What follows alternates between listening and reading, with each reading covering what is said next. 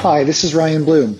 On today's episode of the Fireside Chat, we'll be talking to Michael McGowan, landscape architect and a member of the KAA Design Group based out of Los Angeles, California. We're going to hear about Michael's childhood in Maryland, growing up building bike paths in the forest near his home, and how his childhood experiences really informed what he wanted to do with his career and what led him into landscape architecture. We'll hear about trends, what he is seeing from clients, and this new normal of using outdoor space to really create outdoor rooms that are deeply meaningful to him and his clients. Enjoy. Michael. Ryan, how are you? I am well, my friend. How are you doing? I'm doing well, thank you. Nice to see you. Yes, nice to see you again. Thank you. So I'm in Montreal and you're in California and you're wearing what looks like a pretty thick vest or jacket and a hat. So you're going to have to explain how this is going down. Yeah, and I'm out in my garage in order to get better audio and quiet. Cool. But it's chilly here this morning. Okay. My skin and blood is not as hardened as it used to be when I lived on the East Coast. So every little dip in the temperature is probably only 65 degrees outside. But I hear you. But I turned into a wimp when it comes. Yeah, to it's not a wimp. You know, it's really. I mean, I've lived, from Montreal, but having lived, I've lived in Africa. I've lived in the U.S. and in Carmel, California. I've lived in Beaufort, South Carolina. I've lived in the Cayman Islands, and the body adapts really quickly, and then things feel very foreign when after the body has adapted. Yeah. So thanks for making the time. I appreciate you investing the time to speak to me. My pleasure. If it's okay, I'd love to kind of just first, I think it's so important, especially in California with what you've dealt with in terms of the fires and the impact of that. Mm-hmm. Obviously the impact of COVID, and I've just been watching the numbers and know that California is, having a real tough time along with other states like Texas and Arizona and Florida, of course. And so just first want to ask, how are you, your family, your colleagues at work amidst all of these factors? Thank you for asking. Things are good, I think, on all fronts. Every now and then a coworker will identify that, they know somebody who, either has tested positive or was, in close contact with somebody who tested positive. And, and that kind of sends a ripple of contact tracing through the office, out of an abundance of caution a lot of times, but also just to, maintain the safety of everybody that, we come into contact with. Yep. By the nature of our industry, we tend to, we have the potential to be mass spreaders because we're constantly going around to different job sites where we're interacting with different groups that, then can, so we just try to be very cautious and aware, of what our role would be, in keeping all of those job sites and our office members safe. So, the fires have died down to the point where, we're not having, constant gray days from smoke cover. Thank goodness for that. Yeah. Well, on to more positive subjects, if you will, and what I really wanted to talk to you about. Before we sort of jump in, I'd like to ask you for just a little bit of your story. I know that you sort of grew up, as you said, on the East Coast in Maryland, and your education or your university education was in geography and regional planning, and then you really shifted into landscape architecture. Tell me, if you can, in a few minutes, a little bit about your story, how you got to where you are today with the KAA Design Group. Just a little bit about you and your story and your passion. Yeah, absolutely. Yeah, like you said, going back before undergrad, I think this is true of a lot of landscape architects. You'll find that they kind of grew up in forests or, playing outside, and my childhood was no different. I grew up building bike trails in the forest that was a block away from my house, and not knowing what impact that was having on me. When I got into undergrad, and I was studying, it kind of led me from art to economics to psychology and finally to geography and regional planning, and everything started to click, and just wanting to understand those natural systems and the physical attributes of how those natural systems work was really interesting to me. And then while I was at undergrad at Salisbury State University, I fell into a position working for the campus as the curator of plant records, because the whole campus there is an arboretum, is an active arboretum. And so that my boss at the time, Les Lutz, who ran the arboretum, was a landscape architect, and he got me interested in the profession of landscape architecture. Mm-hmm. And not wanting to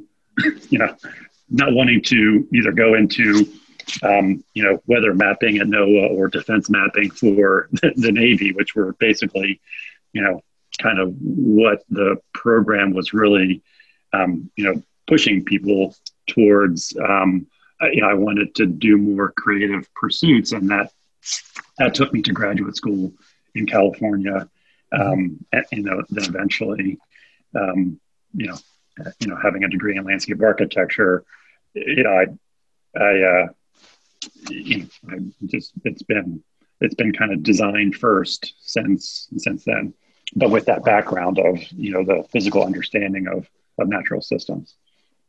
Pretty amazing how, even if we don't know it as kids, the physical environment and what we're surrounded by and how we spend our time has such an unbelievable impact down the road. I mean, some people know and some people don't. The name Urban Bonfire, it came from my experience growing up.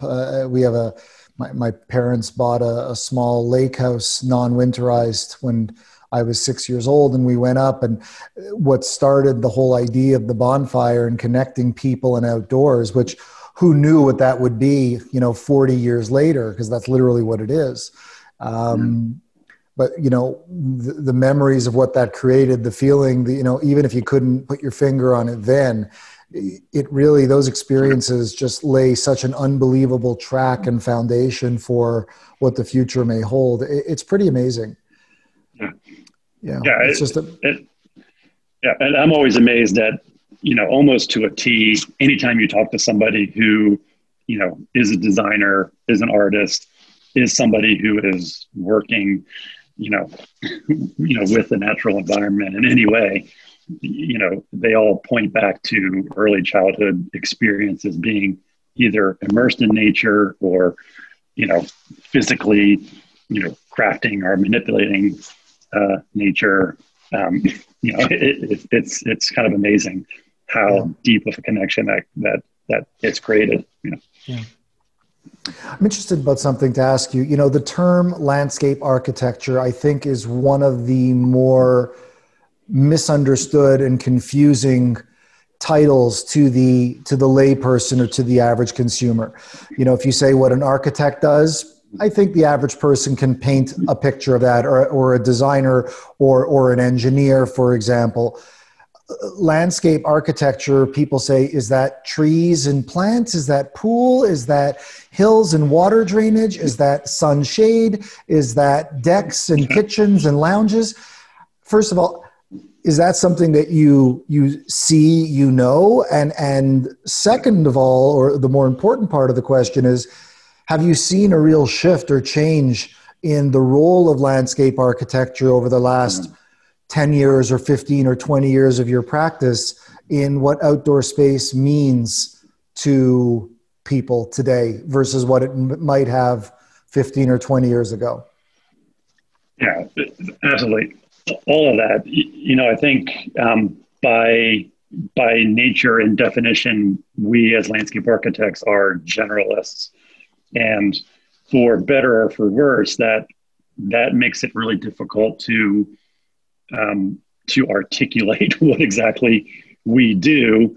In every situation. I have family members who still don't understand what I do, like close family members. It's almost embarrassing to say, how close family members don't quite understand the true nature of the profession. And I do think it goes back to that idea that it's a very generalized profession where one side of the profession might be working specifically on civic spaces and another on residential spaces, or one person in the profession might be working in plant science, where the other is working on, materiality, or, for example, outdoor kitchens and or products and product design. So the breadth of the profession and the ancillary professions that it touches is kind of staggering. The upshot, and I think the exciting part about being a professional in this day and age, is that more and more people understand what it is you do as a landscape architect, and they have more of a frame of reference. I don't know how that came about. I don't know if it's just a greater awareness, or if it's Pinterest, being able to put more pictures in front of people that says, oh, that's what landscape architecture is. Yeah. I don't know, but it is interesting, and it does seem to be evolving and changing in a more aware way. It's a good segue. I mean, you mentioned Pinterest, and what I think, and I ask this question frequently to, architects, designers, creatives in this space, that obviously today the consumer has far more access to projects of inspiration, whether that's through TV shows on HGTV, whether that is magazines, Houzz, Pinterest, and a whole host of other platforms. And if for no other reason, I think that has allowed the average person to not have to necessarily have the vocabulary to be able to articulate what they like or what they don't, but be able to show it photographically and better communicate to their design professional what it is they are inspired by. And I have to imagine in your world, there's both pro and con that comes with that. On the pro side, you can have a much more meaningful conversation that better exposes the vision of the client. On the negative side, if they're sort of coming with a predetermined list of, I like this, I don't like this, I don't like this, is that becoming a little bit challenging for you to express your creativity in your role working with a client? Tell me about the last 5 or 7 years that Pinterest and Houzz have really been sort of mainstream. Yeah. How has that affected your work, your role, communication with your clients? Love to hear about it. Yeah, I mean, it is literally both a blessing and a curse, as I think you were alluding to.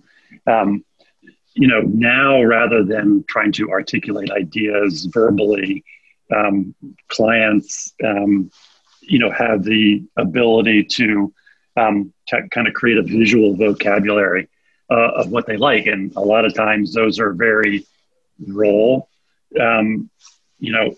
impressions and, don't necessarily tie together as a thread, and so a lot of times, there's, they've kind of clients, speaking of clients, they've educated themselves up to a point by, understanding this visual vocabulary, but it still requires more education to get them to understand what the, what the truer implications of putting those two ideas together, or getting from, what is a very, cursory idea on the surface and trying to, build on it and make it a more meaningful and deeper idea that, that I find often surprises them, and, and they kind of, surprise themselves, like, oh, like, I really, I really feel deeply about that. And I thought it was more aesthetics, but it's really something that's more, it's like a deeper feeling. And as a result of that, and with obviously over the last 10 years, plus or minus, there's been a major upswing in the excitement, investment, design of outdoor spaces. It's really very much on an upswing in terms of what people are looking for, and they're paying a lot more attention to it earlier on in the design process, whether it's a renovation or new construction. And I also note, and I'd love your thought on this, I mean, you're part of the KAA design group, incredibly well-renowned design firm, huge number of projects, just, a really, really extremely well-respected, well-regarded design firm. And what's interesting is, I think historically, landscape architecture firms were independent of design firms. And now we're seeing this kind of thing where, they need, or a prominent design firm looking to deliver the type of project continuity, design aesthetic quality to their clients. It's not almost it's almost a need at this point, because the outdoors plays so much into the overall vision for a home or for a space. Are you seeing this as a trend that's now becoming where it's becoming a more aligned set of practices under one roof? Because the idea of specialty firms in silos seems to be diminishing, and full service firms that offer design, architecture, landscape, all of those things as a one-stop shop is becoming more prevalent. And I'd love to hear, your experience in joining the KAA design group and what you're seeing as a result. Yeah, I mean, hear you ask that question. I'm kind of thinking, like, I was really kind of, like born for the role that I'm in. The architects that I work with, jokingly like to say that, that typical landscape architects stay 5 feet away from the edge of the building. But I took that to mean not the 5 feet on the outside of the building, but 5 feet on the interior of the building. I've always been comfortable, just as comfortable giving ideas about what the architecture should do to craft around the landscape as, ideas that the landscape should consider to craft around the architecture. And I think ultimately that is, from my perspective, is one of the greatest strengths of KAA design is that we have that relationship, and that we push those boundaries on every project. I do think that there are other firms. It's not a big secret that there's a lot of strength in that from a design standpoint, and that idea. I don't know if it's spreading or if it's cyclical, and or it goes back and forth. But I do know that a lot of the stronger design that I see when you look at it as a holistic package between architecture and landscape and even interiors in that mix as well, are coming out of firms that are, either fully integrated or have partnerships where, they might share an office space. It might be, they might be distinct firms, but they share an office space, and Sure. and it's no longer a relationship of, okay, I'm going to do this work, and then I'm going to hand it off to you, and then you can noodle with it for a couple of weeks and then come back. And it's through the gift of technology and proximity, that those conversations are happening simultaneously, rather than reacting, re-react. And for someone who's been doing this really as this core profession for a long time, are you able to track and see patterns changing of request, expectation, demands of consumers today as it relates to outdoors? Like, have people what they're asking for, what they want, what they expect from their outdoor space? Can you sort of map a fundamental shift or change between, let's say, 10 years ago and today on just what is being asked for and how they are, I don't know if the right term is respecting the outdoors in the same way, because I think everybody always does, but maybe it's a question of thinking about it with the same level of thought and investment in terms of activation and making that space not a space, but a room. Can you talk a little bit about the consumer psychology around it through the course of your experience? Yeah. Every time we start a project, we go through a visioning process, whether we are doing that with our clients or if we're doing it in-house, and trying to take what information we have from the client and trying to build a vision for a project.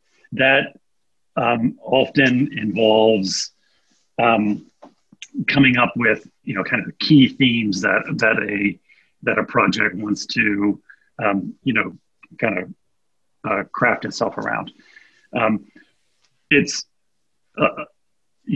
10 years ago, the big keyword there was indoor outdoor, right? And that kind of speaks to like this kind of understanding that the outdoors is as important as the interior.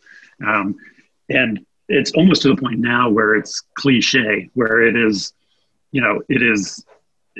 on every single project, one of the tenets that we approach the design with.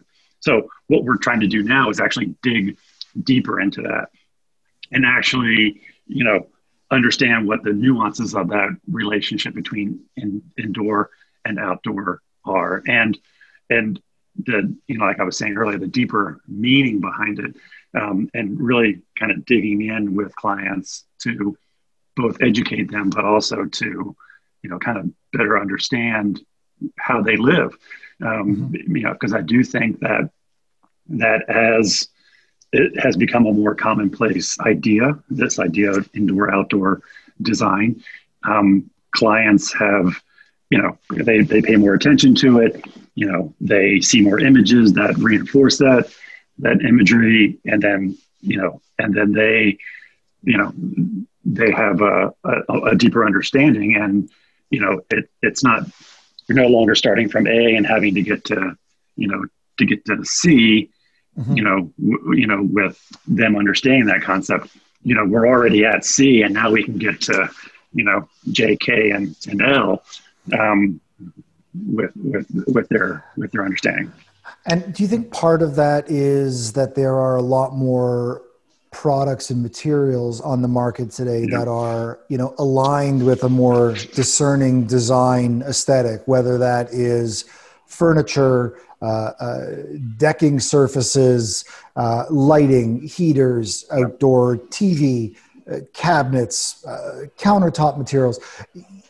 Are you seeing that there is a correlation between interest and enthusiasm in outdoor space design and activation that is commensurate with the design professional consumer feeling like they have a much more elaborate set of options to pick from than they might have 10 years ago, where it was more like granite, stone, a gas propane heater, and really that's kind of Bob's your uncle at that point, versus now where it's like, you want an outdoor dishwasher? Sure. Outdoor TV? Be my guest. You want to, like, it's almost limitless at this point. Do you see that as a contributing factor to the overall excitement and growth in the category? Yeah, absolutely. And this kind of goes back to technology. Like as take, for example, iPhones, got more and more refined. I mean, people really started to fetishize the aesthetics of it. And I think that, say what you will about all that, it's kind of created this dynamic in the world where people understand things from a materiality sense, and much more tuned into, what that means to them. You not only have the visual aspects of it, you have the tactile experience, and you have the cultural overlay of like, hey, look at my shiny new this, or my shiny new that, or look, it's also, this isn't the first time this has happened.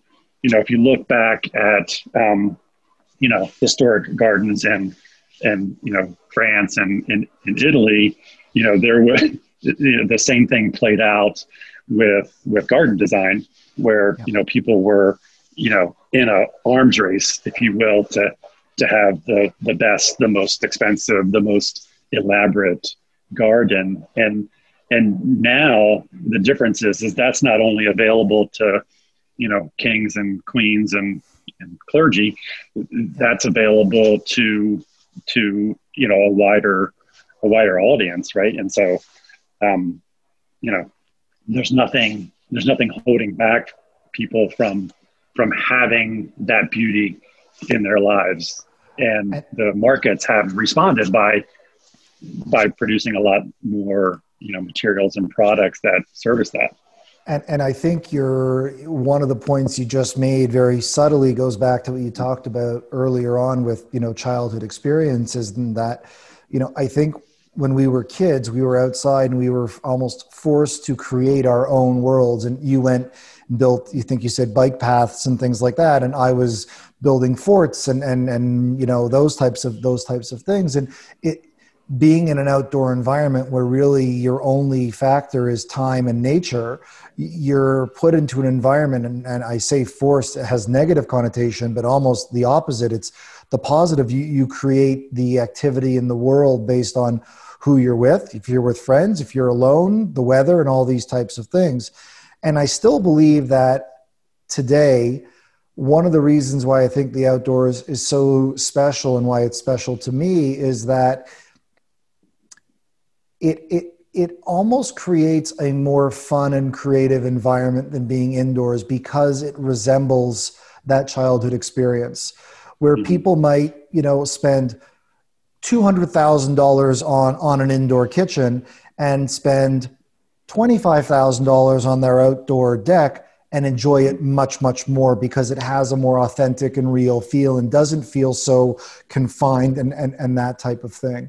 And I think that's one of the beauties of the outdoors, regardless of somebody's wealth, design aesthetic. There's something very simple and beautiful about just being outdoors. And I think that's one of the reasons why, I say all the time when I'm doing trainings with some of our dealers and things like that, one of the original reasons I started Urban Bonfire was it was a style of food and people coming together that didn't have the same level of socioeconomic boundaries put on it as indoor. Mm-hmm. And I said, whether you drive a bus or you own a hedge fund, a good burger around the outdoors with friends is a great experience. Yeah. And I always thought that was important to me, and I could never really articulate it until recently, but that's in its essence what it was for me. Yeah. I totally agree. I think the, you know, the, what I feel the difference is that when you're in nature, it's way more dynamic than an interior experience, right? You've got the sun and the way that shifts and plays on different surfaces. You've got, you know, there's always the movement of wind. There, you know, there's always the way, um, you know, um, you know, going back to the way the light catches on you know plants. There's that connection to nature. There's kind of understanding these diurnal and ephemeral changes that are constantly happening. And when you're in an outdoor space, you are part of that. When you're in an interior space, you're separated from that. And Yes. you know, being part of that, I think, makes you more humane, and I think that translates into you know, relationships and interactions you're having with other individuals in those I spaces. agree, and it also enforced by just the impact of the seasons, and it shows. It represents a real life cycle. I mean, maybe less so in California, for example, than in Montreal. But you know, if I look out from my kitchen into my back space, depending on, you know, if I were to put a camera and track 365 days, I would get, you know, everything is cold and covered in snow and desolate, to it blooms and it buds and out come the leaves, to the leaves fall and change colors, to it really is representative of life cycle. And that's really interesting, unlike the indoors, which can be very static in the way it is felt, in the way that it's used. Yeah, and that's not always bad. I'm not. Yeah, of course. You know, Sure. you know. I mean, that kind of stability is good in some ways. You know, that kind of prospect refuge, you know, dialogue that I'm sure everybody is familiar with. You know, but I think the being outdoors and experiencing life, and just the beauty of life, the subtle beauty of life that you can find in almost all things. You know, if you really look for it and tune into it, you have a much higher likelihood of finding that in an outdoor setting than in an indoor setting. Absolutely, because there are elements that no matter what, we can't control. And I think part of that is the creativity and the fun of how we're going to react to things that we can't control, whether subtly or in a more major way. Yeah.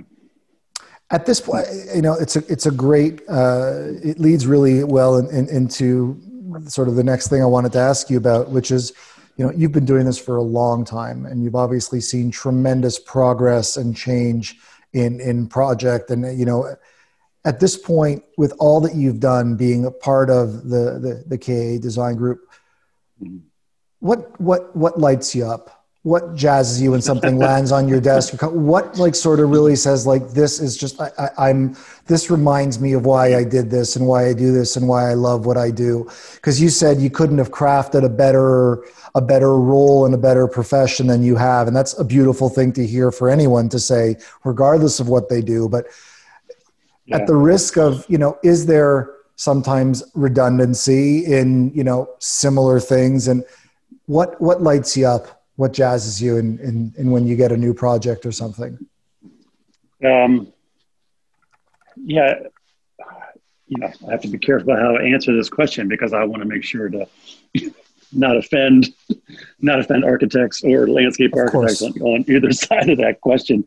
But I'm just kidding there. The thing that really lights me up, and you know, it's become tougher because we're not in the office together, but it's really kind of being at the table with other designers, with clients, talking about ideas, right? And then articulating those ideas in three-dimensional form, you know, that will eventually get built. That whole process to me is you know, it's just amazing. It makes me feel electric almost is like just is, you know, understanding and experiencing and being a part of that arc as idea comes to reality. You know, and yeah, it's great for me, but it's also very rewarding to see, you know, a client start to come from an idea in their head and to us giving a physical form on a drawing. Mm-hmm. And then, you know, and then in the construction process, them saying, oh, I can see it now, you know, and then that excitement builds as you get closer and closer to the finish line. And, you know, as a designer, you get to at times go on that ride with them. But other times you get to, you know, you get to guide that path, and you get to, you know, explore some really fascinating ideas, you know, not just aesthetic ideas, you know, spiritual, you know, these ideas of how people live and what their lifestyles are. And like you've been talking about, how it's shifting, you know, how it's reacting to the larger world. All that stuff is fascinating to me, you know, that kind of sits below the surface, and tempers decisions, and ideas. It's fascinating to me. Yeah, I feel very much the same way. I mean, just when we have clients, whether it's through, you know, designer, architect, members of our trade ambassador program, regardless of what it is, where the discussion on outdoors is happening at the same time as indoors, and the client is seeing that as not part of that historic, I'll finish the indoors, and the outdoors is not an afterthought, but it's 2.0. I'm not necessarily thinking about how they interact. I'm not thinking about the visual, functional connectivity of the two spaces. The more those lines that have been historically been blurred become clearer, and the more we see it as really one space, just slightly divided by a wall or a door or glass or that type of thing, that is what really drives me. That's what sort of lights me up, is really seeing that the place for, you know, outdoor memories and indoor memories are seen at that same level of importance.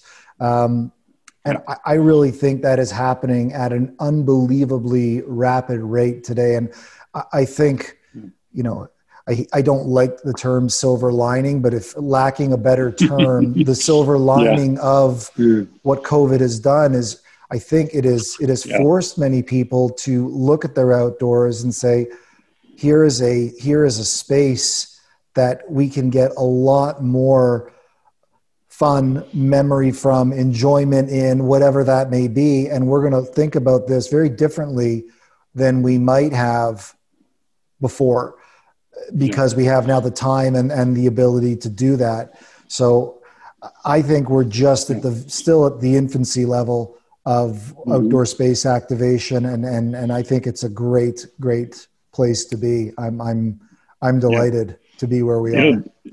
It'll be interesting to see, you know, hopefully a vaccine is close and things might return to normal. It'll be interesting to see if people transition back to the way, or to what extent people transition back to the way they used to live and interact with their homes and their personal outdoor spaces.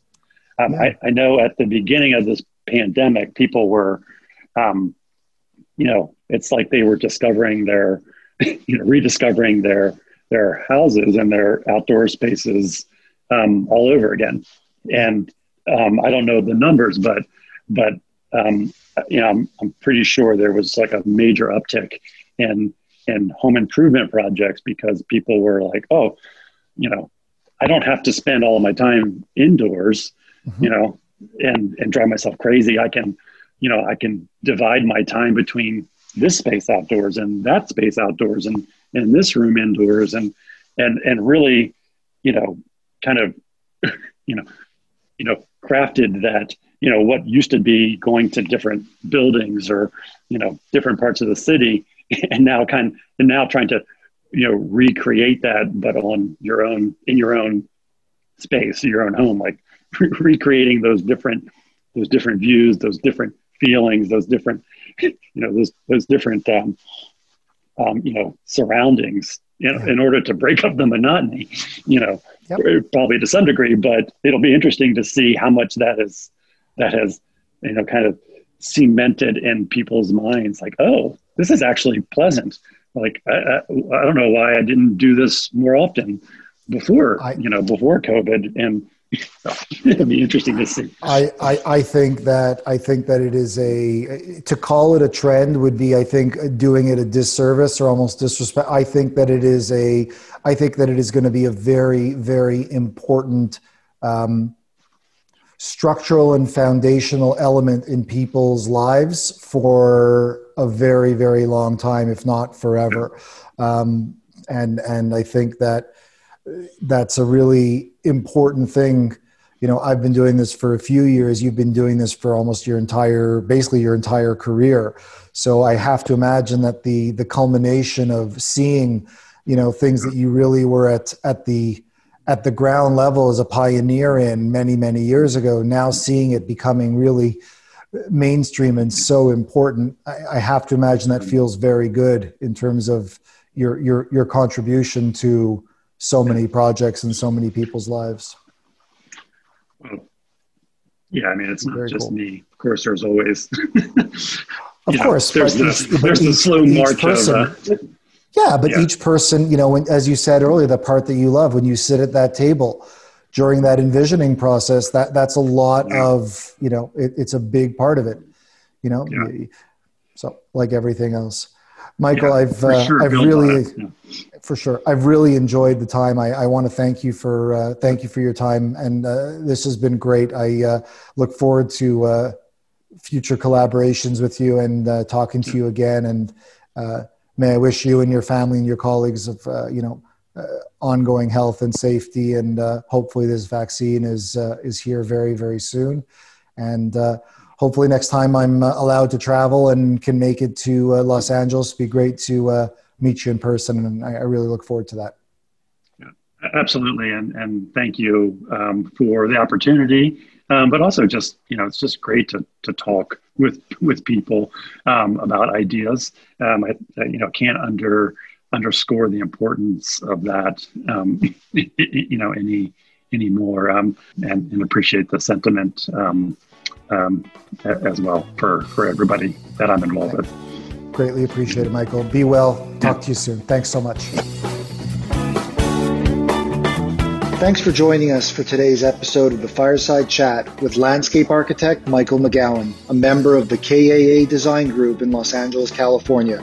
I really enjoyed speaking with him and learning a lot about his passions, what he is seeing in client needs, wants, and expectations, and how more and more together, as a member of the seat at the table during the envisioning process, the indoor and outdoor are coming together as a unified part of people's indoor and outdoor lives.